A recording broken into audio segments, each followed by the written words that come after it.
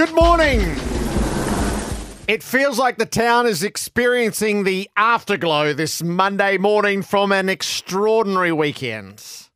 Who would have thought Richmond would kick 10 unanswered goals first time out under Adam Uze? We'll get to that. There were all sorts of ways to share in the Taylor Swift phenomenon. I'd love to hear yours as we start. Personally, I've never felt so fortunate to be a girl dad. And a special shout out to the brethren who wore our Kelsey shirts to the GI soy.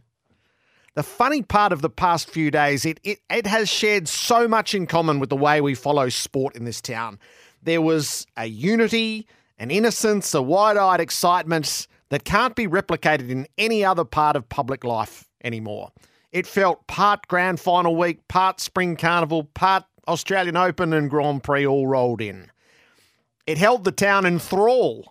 From the swapping of stories to the sharing of friendship bracelets, we hadn't made it across Olympic Boulevard before my son and I had generously been given our bejeweled 87 wristbands from a fellow Swiftie. Everyone came dressed in their colours, completely unself-conscious in sequins and cowgirl hats. The countdown was so intense you wondered if such high hopes could live up to the hype. But it did. This is the biggest show that we have done on this tour or any tour.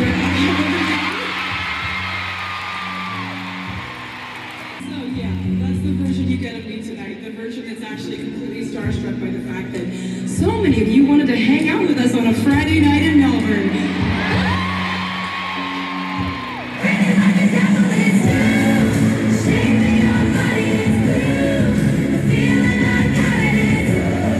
Before I was born, the MCG was the playground of Dawn Bradman and Ron Barassi, whose deeds passed into legends. When I was a kid, it was Kevin Bartlett and Lee Matthews. And then growing up, the age of Gary Ablett and on to Shane Warne. Through my working life, it's been the likes of Steve Smith and Dustin Martin. But the MCG's always been more than a sporting field, and those stories in their own right are fabled. The World War II Australian and American military forces camping on the ground. The evangelists, Billy Graham holds the crowd record. It's seen Ron Clark light the Olympic flame, and Lunig's duck is synonymous with the Commonwealth Games. Like many of you, I've been going to the MCG my whole life, as far back as the neutral one-dayer in the Triangular Series and the 1983 Grand Final. The biggest roars I've experienced have been at the G. They've progressed. Mitch Starc knocking over Brendan McCullum in the first over of a World Cup final.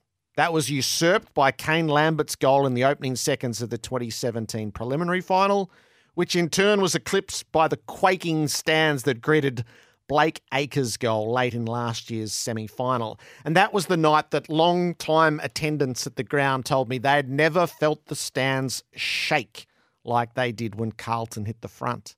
In its own category was the pure frenzy created by Virat Kohli in the astonishing India-Pakistan T20 game a couple of years ago. Friday night was something else again. I've never been part of a crowd that roared with such ear-splitting intensity as 96,000 did at the first sighting of Taylor Swift. For 10 minutes, the members' stand rumbled and shook in a manner I've never experienced. Not for a few seconds, but for minutes on end. This wasn't a crowd pacing itself for the 3.5 hours ahead. The sight and the sound, and I'd guess the grandeur of the MCG, seemed to genuinely move Swift herself. And well, it might, because that's something special. That's the something special about our temple down the road. And it is rather salient. It is quite timely. The reminder that the MCG's place in our lives and in our city is special. It's the greatest of sporting fields, but it's so much more than that as well.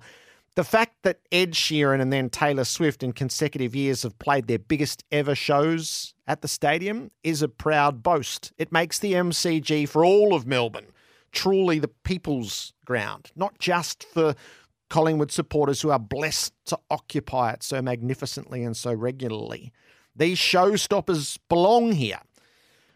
For more than it's the biggest, the MCG is the country's most vital and vibrant stadium. It is a landmark and a showpiece. It's a treasure that we should guard jealously. When the time comes soon for its upkeep, this is the venue that is worth the public dollars. This is a fractious topic for debate at the moment, with the recent example of the Gabba and the collapse of the Olympic rebuild. But the MCG is different, and it is special. It must be modern and contemporary and not left to languish in the standards of yesteryear, so that from the epic finish of a grand final to the opening strains of the world's biggest star, the G retains its awe and its aura for the generations to follow. We're so lucky to have the MCG in this town, and it's crucial that we do best by it.